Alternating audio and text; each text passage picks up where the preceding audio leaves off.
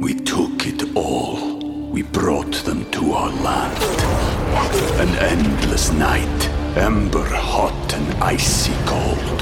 The rage of the earth. We made this curse. Carved it in the blood on our backs. We did not see. We could not, but she did. And in the end... What will I become? Senua's Saga. Hellblade 2. Play it now with Game Pass.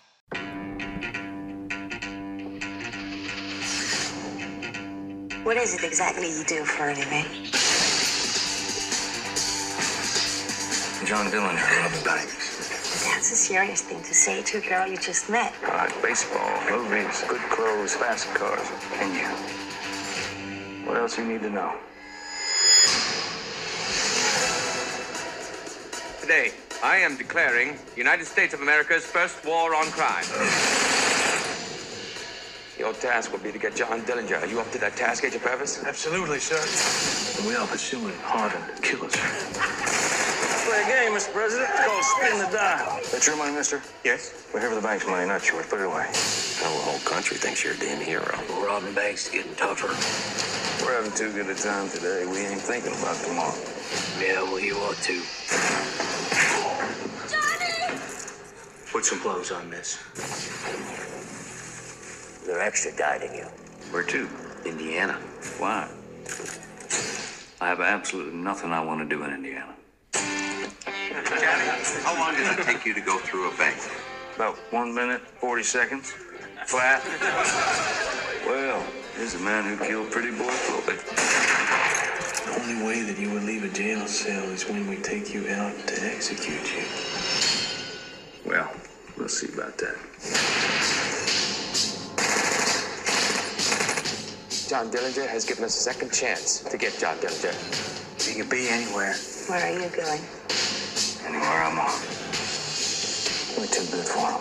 They ain't tough enough, smart enough, or fast enough. I hit any bank I want anytime. They got to be at every bank, all the time.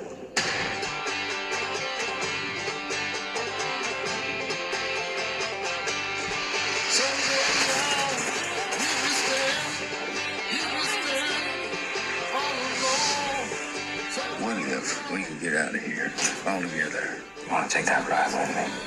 Yeah, I want to take that ride with you.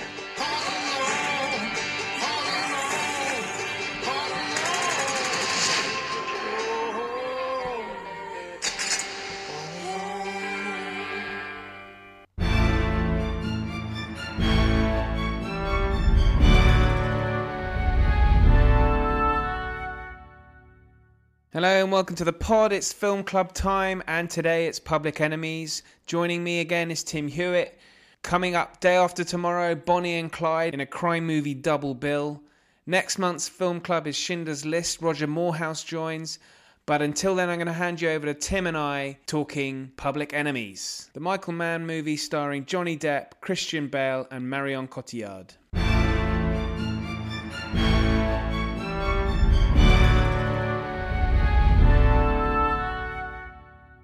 Tim, welcome. So, welcome back. Thank you so much.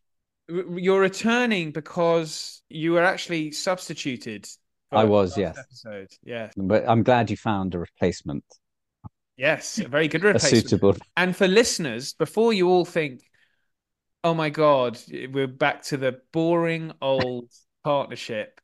And next month, we will all three of us, Roger Moorhouse, who was on for Conspiracy, will be joining Tim and I to talk Schindler's List. So I'm afraid we will be delving back into that horrific subject of the Holocaust next month in March. But I think very apt that we do, given the rise of anti-Semitism that we've been seeing in the last few months. So that's certainly what we should be doing. But today, let's move on to today. Today, we've got a bit of a crime double bill. So this episode is on Public Enemies, the Michael Mann film. And then a day after tomorrow, it will be Bonnie and Clyde.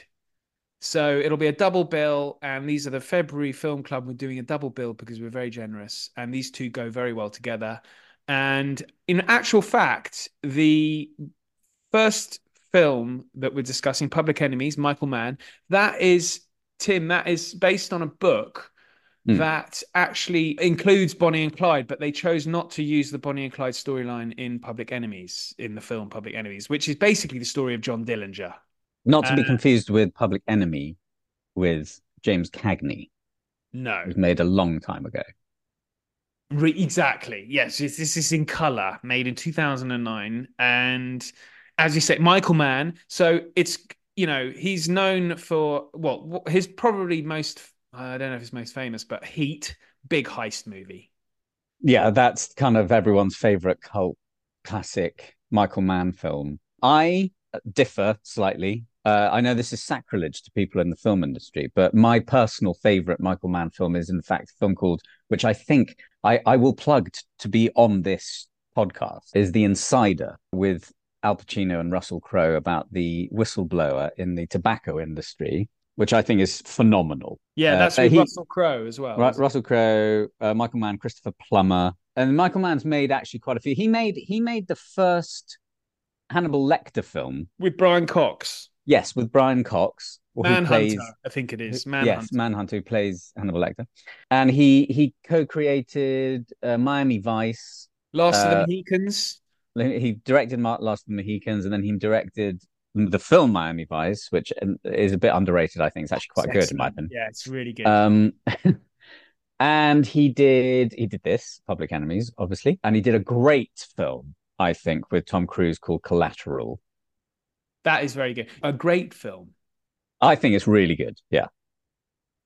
Okay. I think Tom Cruise is very good in it. He's cast against type, playing the bad guy. Yeah. And I think he's really convincing, and I think it's a really good film. It's visually really, really nice. I think he's got a couple of other movies of his. He made Ali. Yeah. With Will Smith. He was very good, actually, in that film. Yeah. But I didn't think the film was great, like some of his other films. And actually, I think it's impossible for Will Smith to portray someone so just charismatic. He's like, there's no one more charismatic than Muhammad Ali. So Will Smith, I'm afraid, just... Yeah. Well, now... now... Post a certain slap, he's definitely not that charismatic. No. He's put on a bit of weight as well. It's all a bit depressing. Anyway, let's get on with Public Enemies. Now, this is starring Johnny Depp as John Dillinger, the notorious bank robber. And Christian Bale as Melvin Purvis, the guy on his tail. So this is sort of A-list casting. Yeah. And then Billy Frechette is played by Marion Cotillard. She's the love interest of Dillinger. And this is a true story, of course. Otherwise, it wouldn't be on the Aspects of History podcast. And this is all about... So just for listeners' sake, this is just setting the scene. This is the early 1930s. And we've had the Wall Street crash, which then brought on the Great Depression. And so there was a huge amount of poverty throughout the United States. And so these bank robbers, such as John Dillinger, Babyface Nelson, Pretty Boy Floyd, and Bonnie and Clyde, they all kind of epitomized, I guess, they became very popular, or at least caught the public imagination. And so because they were obviously sticking it to the man, I suppose, they were, I think Dillinger was presented as some kind of Robin Hood figure, in that he stole from the rich. I think semi-Robin Hood. He stole from the rich, but he didn't get around to giving it to the poor. Not quite. No.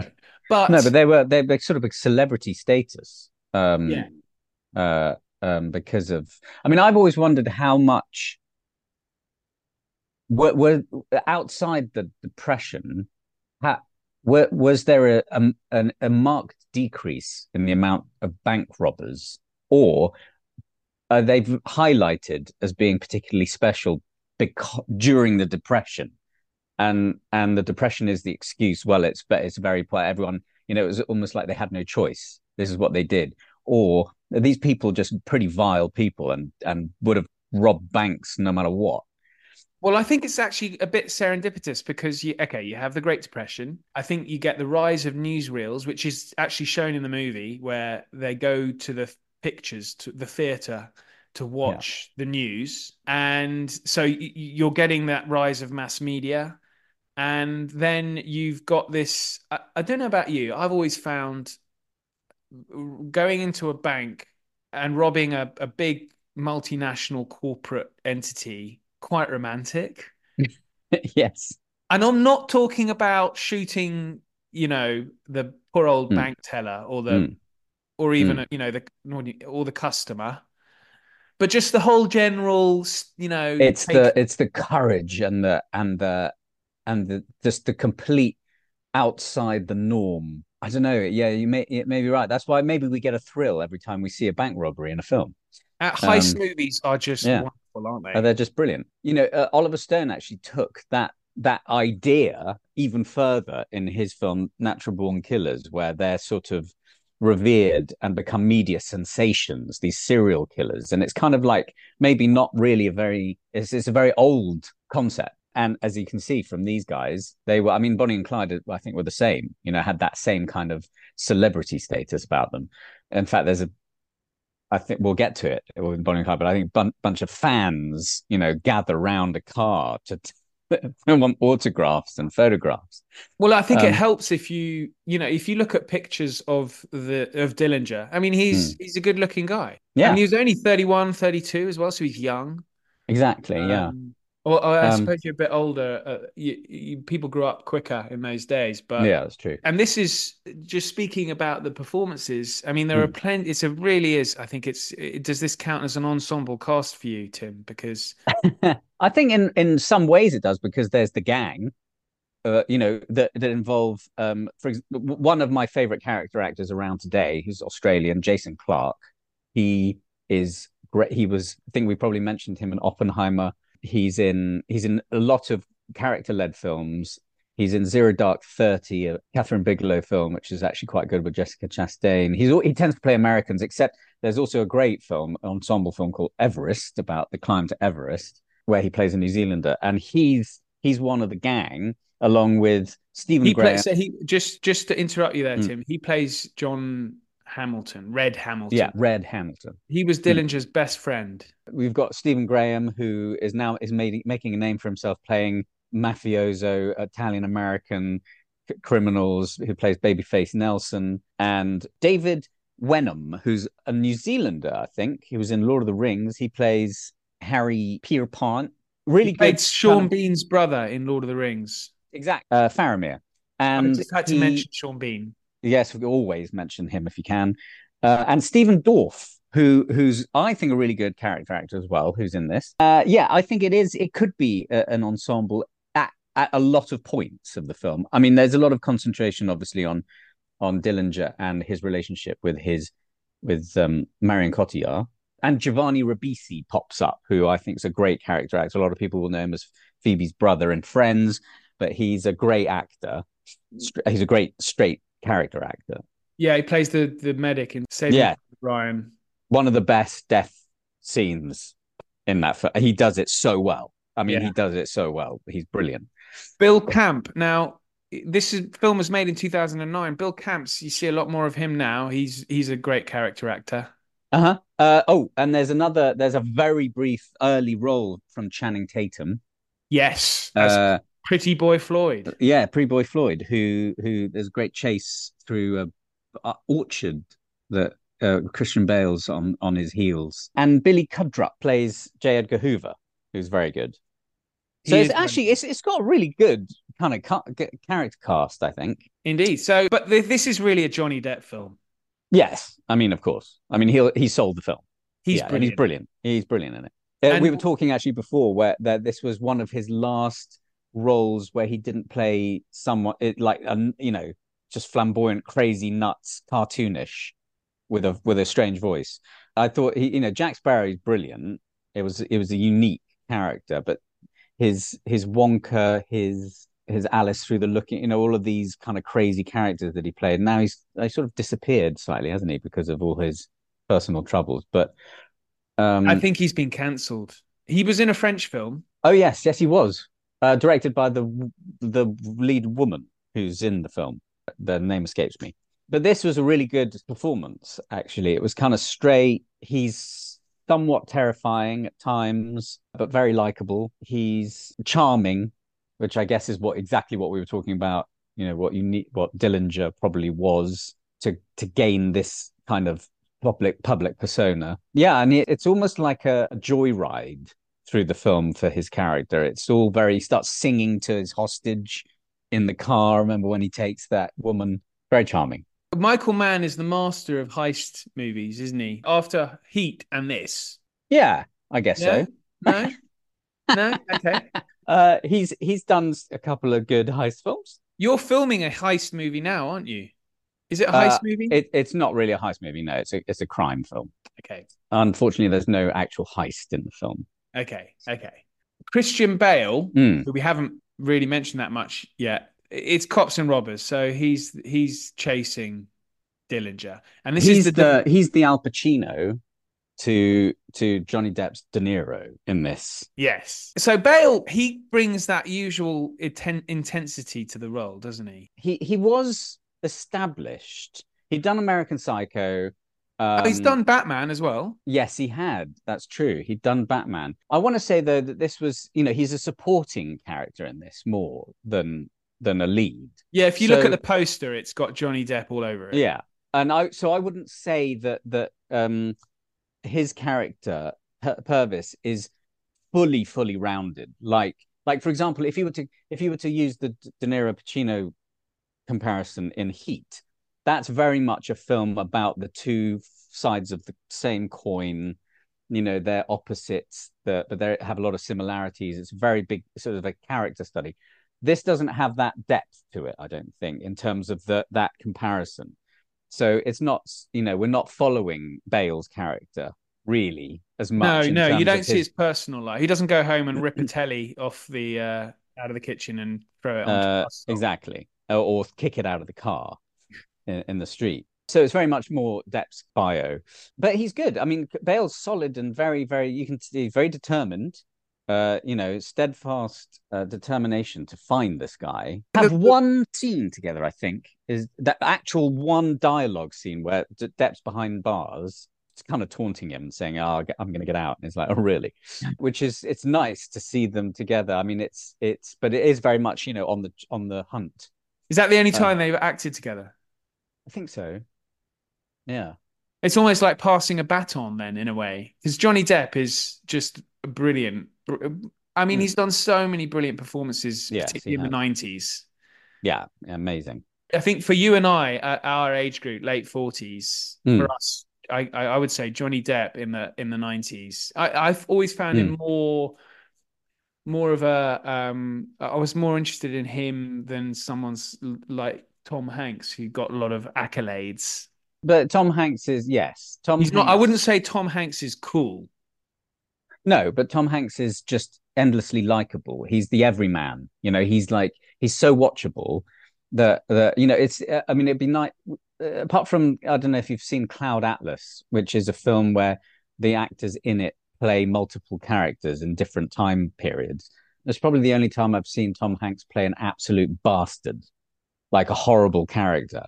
But it's not something you see. Whereas Depp is, he can do Benny and June, which is such an amazing, lovable character.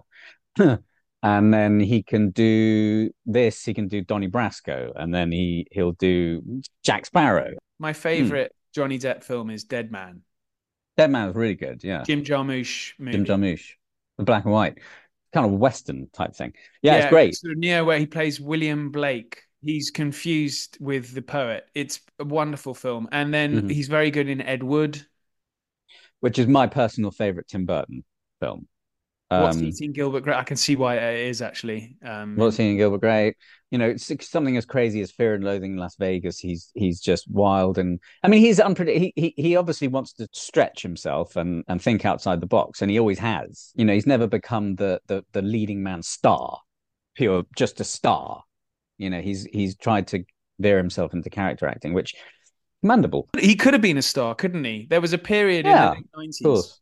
Yeah, absolutely. I think it's testament for someone who, I think at the read through of Pirates of the Caribbean, he just did what he did, and the producers were kind of like, what you do, you can't, what are you doing? And he kind of proved everyone wrong. But I've only seen the first one, and he's by far the best thing about it. absolutely. I mean, without him, it would have been just a bit mediocre. He's very good in this. He's, as I was saying earlier, he borders on kind of terrifying but charming. Even when he confronts Marion Cotillard, the coat check, and says basically, "You're coming with me," and she's like, "Well, I don't know you." And then the other guy turns up and is like, "Can you get my coat?" And you're like, "Uh-oh." He's really good. I was going to say, it's not the sort of film that does particularly well these days, though. Tommy guns in the 30s, these kind of 30s gangster films, don't really do, or it's not that they necessarily don't do well, it's just that they're not made very often. Yeah. So, yeah, it is a shame. And I'm wondering whether, I mean, I'm not totally sure. We'll get on to how it did. We can get onto it now. We can do it now. It cost 100 million to make, and it made globally 214 million. Yeah, so it's not bad. That's pretty good. That's pretty good. I think Johnny Depp is a key ingredient there. Yeah. And Marion Cotillard, and Marion Cotillard, she's fantastic in it. It's a good example of maybe how it could work. I'm just not sure that a film like this with a lesser known cast would necessarily do particularly well. Yeah, it helped having Batman in it. Yes, that's very true. So Jack Sparrow and Batman, basically. But I think, we've mentioned Marion Cotillard, but I think she had just played Edith Piaf. And won an Oscar for it. Yeah.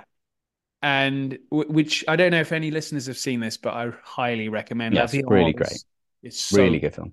Yeah, she's quite wonderful in it. And it's I think this is pretty historically accurate as far as I can tell. I think there are certain things that they miss. They need to condense stuff, which I think is pretty reasonable. But if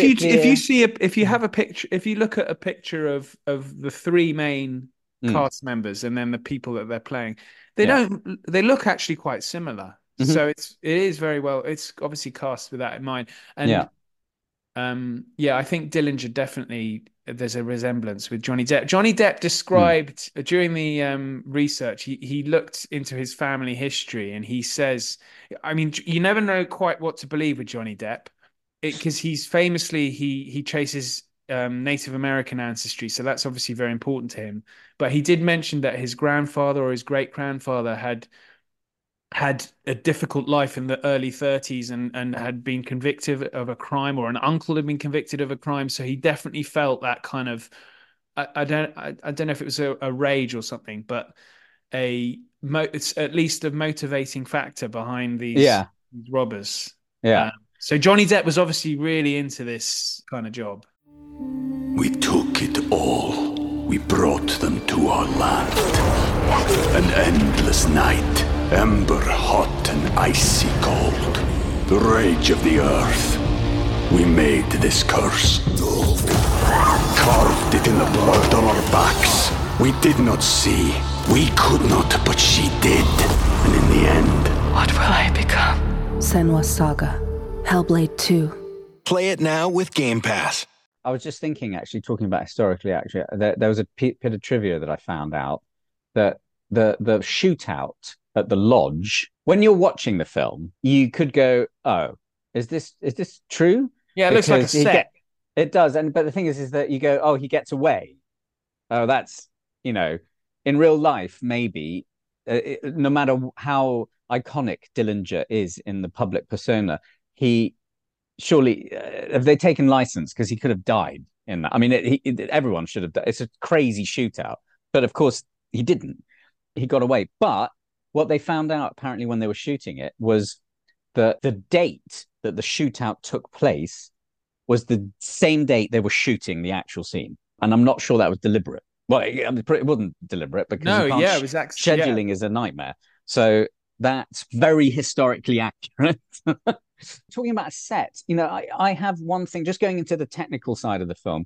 There's one thing that slightly bothers me about it, that it's it's an artistic choice that Michael Mann made, is that I think it's his first film that he shot digitally. But I was going to ask you about this. So it looks like a sort of TV movie. Yeah, I was about to say there are certain shots more than others, but I don't mean the shots that he's taking. I mean the entire picture, color. Yeah, the texture. Yes, look a bit TV sometimes, but very much in that shootout. It's like to the point where I was like, "Oh, are there some shots they've done with an iPhone?" It's kind of. Yeah, and I don't know why, because it's period, and of all the things all the films maybe in the world you'd want to look beautifully cinematic is something in the 30s. Whereas I don't know, I'm not sure about whether I like it or not. I watched this just the weekend before we're recording now, so I watched it, and I think this would be the third or the fourth time I've seen it. Yeah, and doesn't bother me now, but when I first watched it gives it a kind of cheap look. Yeah, I agree. Which, and if it cost 100 million to make, yes. Well, let's be honest, 25 of that probably Depp's salary. 15 or so is probably Christian Bale's. Marion Cotillard probably got about 10 or something. Really, she should get. So she's just won Best Actress Oscar. And she's not on the same billing as the men. But here we go. This is a different conversation that I'm on board with you. It's crazy. But I guess, she doesn't have as much screen time as Depp. And she doesn't have the box office earnings under her belt that well, yeah, I know, maybe. It's just but proportionally she should be paid. Yeah, she should be. She should be. I think she's billed above the title as far as I can. I've got the DVD actually here, but I think I'm agreed with you, of course. So I think we both. Well, she's on equal billing with Christian Bale. Okay, right. So they should get the same. Yeah. Now, recently, I heard a complaint about. I think who was it? It was someone complaining that it was Samantha Morton complained about Minority Report. Now, if you remember Minority Report, sci-fi film, she spends most of the film in a bath, looking up at a ceiling and predicting the future. Yeah, so she's not got a big role, and she is. I was reading an interview the weekend where she complained that she didn't get the same salary as Colin Farrell in that film. Now that film was made in, I think, 2005, 04, I'd say. Spielberg. By then, Colin Farrell had a number of starring roles in Hollywood. Had he? SWAT, Tigerland. But they weren't. Phone Booth. These films made a lot of money. I know, but had he done Phone Booth? I don't. Yeah, he had. Minority Report was very early in his career, wasn't it? Okay, but the thing is that Tigerland, yes, he was the lead, but was that a massive? That's what made him big. Because I thought Phone Booth cemented it. All right. Okay. So, and The Recruit, not forgetting The Recruit. Okay. So 2001. Which came after Minority Report, though. So he did Tigerland in 2000. American Outlaws 2001, Hearts War 2002. Then he did Phone Booth, Recruit, SWAT in 2003. And so he's got all those plus Daredevil. Then in between those, he does Minority Report. Well, Minority Report, I think, was done before Phone Booth. He actually did it for that was his first massive film. Colin Farrell filmography. So Minority Report came. It doesn't have the list of his fucking. I've got on IMDb. Yeah, I prefer Wikipedia because it gives you details. But anyway, regard. Oh yeah, fair enough. Okay, we'll just cancel all that. We'll just remove the whole thing. Yeah. Well, are you going to talk about Samantha Morton, or is it forget it? No, because it's irrelevant now. Okay, forget it. Although I still think he was a bigger star by then than her.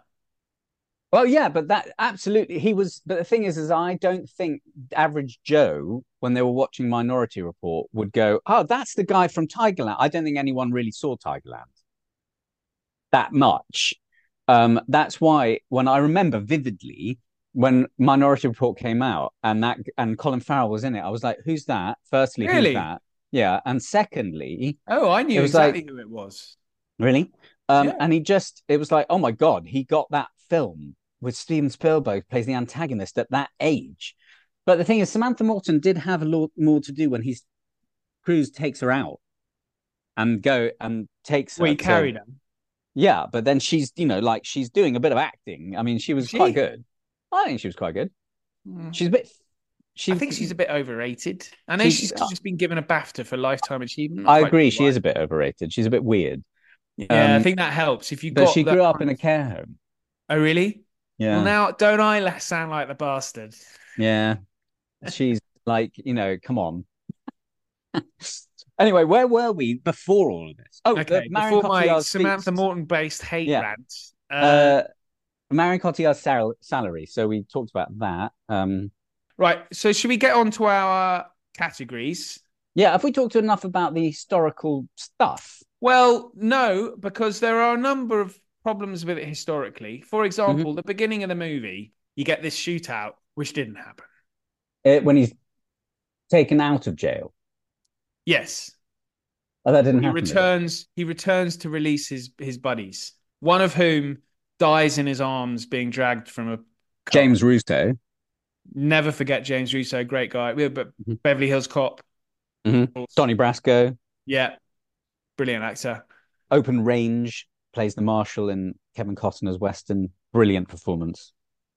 So he dies in Johnny Depp's arms, and it's very upsetting for Dillinger. But that guy actually spent the rest of his life in prison and died in the 1970s. Yes, a bit of license there.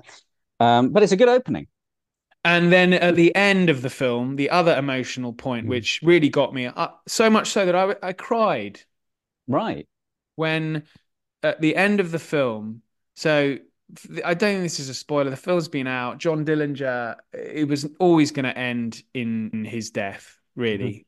And we should talk a bit about the FBI's flagrant disregard of due process in the judicial process. Yeah. But anyway, Dillinger is effectively executed, leaving a movie theater, having just seen the Clark Gable film Manhattan Melodrama, a crime film starring Clark Gable. He's just left the theater watching that, having been affected by it. Anyway, he's then brutally gunned down, and as he's dying, the FBI agent who shot him leans down and listens to what he's whispering, and what they do get right is where he was shot and all that, and the number of times he was shot. That's all accurate.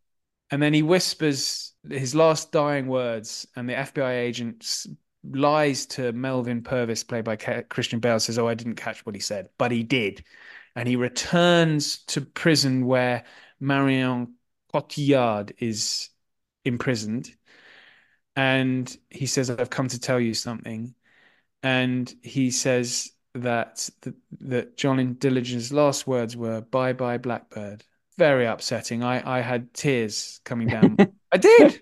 Who's the FBI played by Stephen Lang? Love Stephen Lang. Who's great. Yeah, whether that happened or not, we don't know. It didn't happen. No, didn't. Of course not. But it's so the two. My point being, the two rather emotional parts of the film, the beginning and the end, where they kind of get you emotionally. It shows Dillinger has feelings. It's not a ruthless bank robber. It turns out that didn't actually happen. Yeah, it's a shame. But you need a bit of. Of course you do, but I bet you there are times. I don't know. This is where it's always difficult. But I bet you there are times in his life where he did show true emotion that. But I get it. It's a story arc. It's how the filmmakers have to do it. It's not a documentary. Well, the interesting thing is, like, talking about now, going back to his death. There was no attempt at capturing him. It was just kill him as soon as he comes out. Yeah, you get a lot of this in. I think Pretty Boy Floyd and I mean, and a great parallel between this and Bonnie and Clyde, of course. Yeah, where it was almost the authorities were like, screw this, just. This has been going on for too long. Well, just a little bit of historical context is that this is before the establishment of a federal judicial Yeah. system. Well, the Hoover was kind of on the rise, wasn't he? With It wasn't even called the no, FBI then. no. And they didn't have cross-state authority. And it's interesting because you get the mafia involvement played by Frank Nitti, played by Bill Camp. Bill Camp, yes, love Bill Camp. And Frank Nitti, he's played very accurately in this. Sharp-eared listeners may recognize the name Frank Nitti from the film Untouchables, Brian De Palma, where Frank Nitti is the right-hand man to Al Capone, who is thrown off a building by Elliot Ness, played by Kevin Costner. He plays a sort of different type of Frank Nitti. Like a really evil Frank Nitti. Well, I don't think the Frank Nitti of this film, of Public Enemies, is a nice guy. He plays a more accurate role in that he's a big boss. I think he took over Al Capone's organization whilst Capone was in prison for income tax evasion. And Bill Camp is explaining to this sort of lower down capo in the mafia that all these bank robberies are meaning that we're going to come under pressure from an organized federal police force, i.e. the FBI. So we got to stop helping them. And that's very accurate and really well done. So this is pre-FBI, but the fact that they, their plan was not to capture him. It's almost like they've become sick of it. Yeah, it was all a bit tedious, all this police work. Let's just shoot it. Yeah, well, exactly. Same could be said with Bonnie and Clyde because they knew exactly where they were going to be. Yes. If you look at all the characters that were part of Dillinger's gang, I think they all, par one, are killed. I think by all accounts, Babyface Nelson was a psychopath. And how much do you really want them to get him in this film? I mean, I like Stephen Graham, but, he's the only character really in the film where I'm like, please get him. Please just shoot him. But it adds to the romanticism. If Dillinger had then been put away for 30 years, it's not quite it's better to go out guns blazing.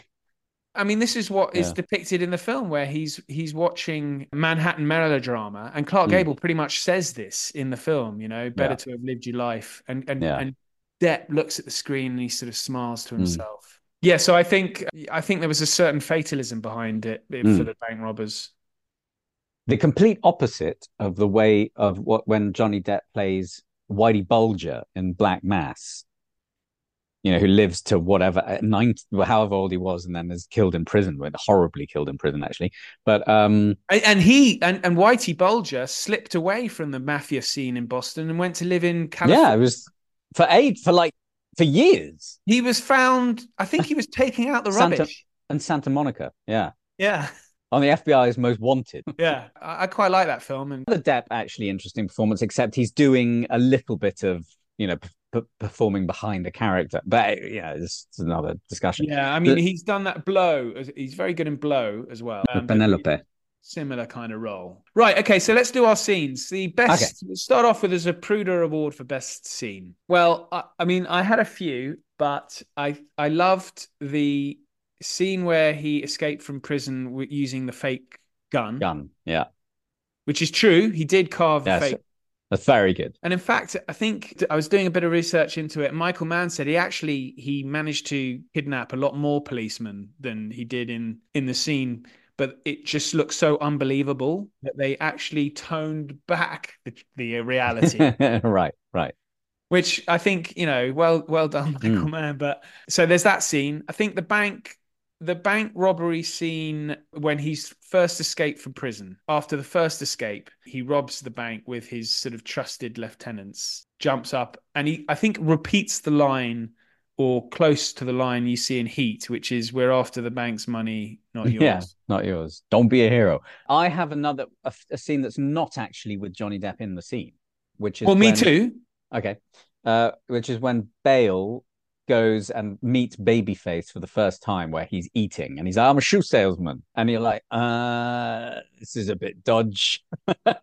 And then he goes out, and then Babyface Nelson kind of comes out and shoots the cop, and then he races out. It's a really tense scene. Yeah, a lot of tension there. Very good. I think I cried, so I'm going to have to mention the final scene with Stephen Lang, or where he repeats the last words of Dillinger, "Bye bye, Blackbird." Okay. She's really good in it. The woman she played. I'll actually go for also at the scene where he goes to the coat check and says, "You with me?" And the guy comes and is like an impatient and says, "Get my coat." And Yeah, that's. I think it's actually quite a good scene. I mean, Billy Frechette, who was the real life girlfriend of Johnny Depp, she was part Native American and returned to reservation and lived out her days there, having served, I think, 3 years in prison for helping. He had this. I think he did have this charm that meant people helped him. Which it's understandable. I don't think you could say that about Babyface Nelson. No. Who makes an appearance in the Coen brothers' Oh Brother, Where Art Thou? Oh, yes, he does indeed. That's so true. Yeah. Okay, so what are we going to go for best scene? I think if I had to gun to a Dillinger Tommy gun to my head, I would say Marion Cotillard and Stephen Lang scene at the end. Okay. That's a very short scene, but yes, okay. But you would agree with that? Perfectly reasonable. Okay. Willing to agree. Right, next is the big one, the performance, the best performance. What are our nominations? Well, it'd be weird not to nominate Johnny Depp. The Simon Baker Award for best Simon Baker Award. I've got to go with, it's either him or Marion Cotillard. Yeah, she's really good in it. I think the thing is, because I love Johnny Depp, and he is so good in this, but I've got a thing for Marion Cotillard, so I'm going to go with her. Oh, okay. To make our first ever female winner of the best. Regardless of performance, you're going because it's I'm saying that she's fantastic in it. Yeah. Well, there is a period where she's actually not in the film because she's been arrested by the FBI and they treat her very badly. Yes, she's very good in those scenes. She's so good in those scenes. Yeah, I agree. Okay, let's go with Marion Cotillard. Exactly. That's what won the award for me when she's being tortured effectively by the FBI. Yeah, horrible. We forgot to mention that an actress that makes an appearance, a very small cameo role, is Carey Mulligan. Yes, she does. She was very not well known at that stage. I think it was early, sort of, I guess. Had she done an education? I think maybe, I can't remember the year. But yes, so Marion Cotillard. Okay, and then next we got the Argo Award for Most Inaccurate Scene. Well, both the beginning and your favorite scene. Yeah, and then also the other scene we just talked about, the torture scene. She wasn't actually tortured. However, the FBI did behave very badly, and there were other detainees or people in custody who recounted acts of torture. But in terms of the actual event, I mean, the opening is blatant. Then, I think the opening scene, whilst thrilling as it is and involves lots of machine gun fire, no one was killed in the breakout. And the prisoner who is killed, played by James Russo, died, I wouldn't say happily ever after. He was in prison, but died peacefully. So we'll go with the opening scene. Okay. Next, we got the Gary Oldman Award for Best Supporting Performance. So the nominations are Christian Bale, Stephen Graham, Jason Clarke. Yes, and then tricky. But then one actor who I think is really, really good is Ranka Katic, who's a Serbian actress, and she plays the brothel owner who betrays Dillinger to the FBI, and she's very good in it as well. Oh, yes. She is very good, actually. That's tricky. I think Christian Bale, I'm not going to go with Christian Bale because it's a little bit of a... It's just doesn't stretch him. No. He's very good, his accent, but occasionally it feels a little... I've said with all due... I love Christian Bale. I think he's very good, but it's a little bit monotone sometimes. Just a bit on the same cadence, kind of same note. A late shout out for Billy Crudup as... I think Billy Crudup should be definitely in there because he's a really good actor. I don't know if he's doing a full-on imitation of Hoover, but he gets the essence of Hoover, I think, quite well. Yeah, I mean, Hoover. There's a very good scene in the Senate hearing where the senator embarrasses Hoover by asking if he's ever arrested someone. Yeah, it's a really good scene. Now, Hoover was embarrassed by the fact that he had never arrested someone, so much so that he asked to be taken to a operation where they were going to arrest their perpetrator. And he appeared last minute to enact the arrest, just so he could then later say, I arrested someone.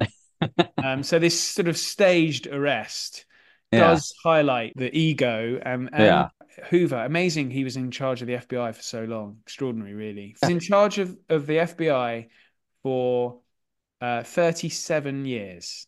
Yeah, it's crazy. And then 48 years if you include the predecessor of the FBI, which is just crazy.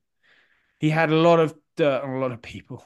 I'm vaguely veering towards Stephen Graham because actually it's quite a prominent performance, and he dominates. And he dominates. I mean, he's it's such a colourful character that you kind of don't forget it. Yeah. Okay, we'll go with he's brilliant in it. He really is. So Stephen Graham, right? And then so that just leaves our legacy rating. What's the legacy of Public Enemies? Interesting, because it's out of Michael Mann's body of work. It's not one that crops up I think in the for people. I mean, no, Heat. Oh, everyone's like Heat. It's the sort of film where people go, oh yeah, I forgot about that one actually. That I remember seeing it when it first came out. I haven't seen it since, type thing.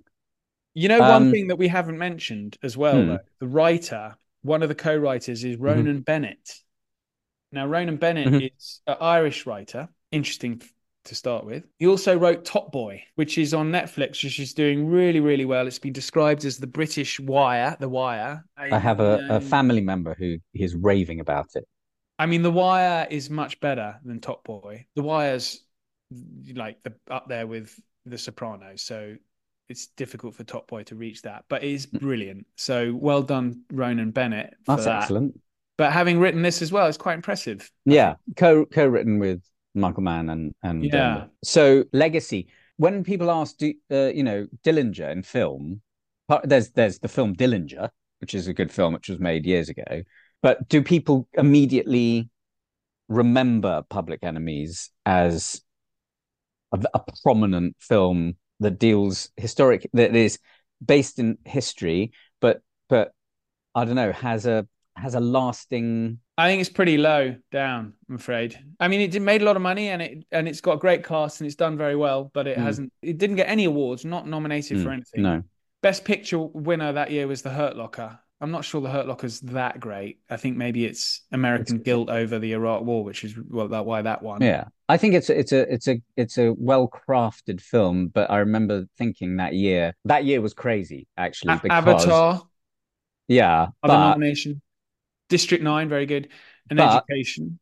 There's a major one.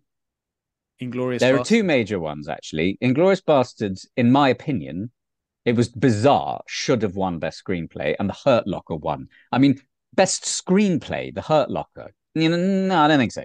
Inglourious Basterds should have won Best Screenplay. It should have. It's one of Tarantino's. I mean, Tarantino's not made a bad film, but it was a little strange. So, Public Enemies, yes, I don't think it's very high. I think we'll have to give it 2 out of 5. Okay, 2 out of 5. I think that's it. Public Enemies. So coming up next in 2 days' time, it is Bonnie and Clyde. Tim, thanks a lot.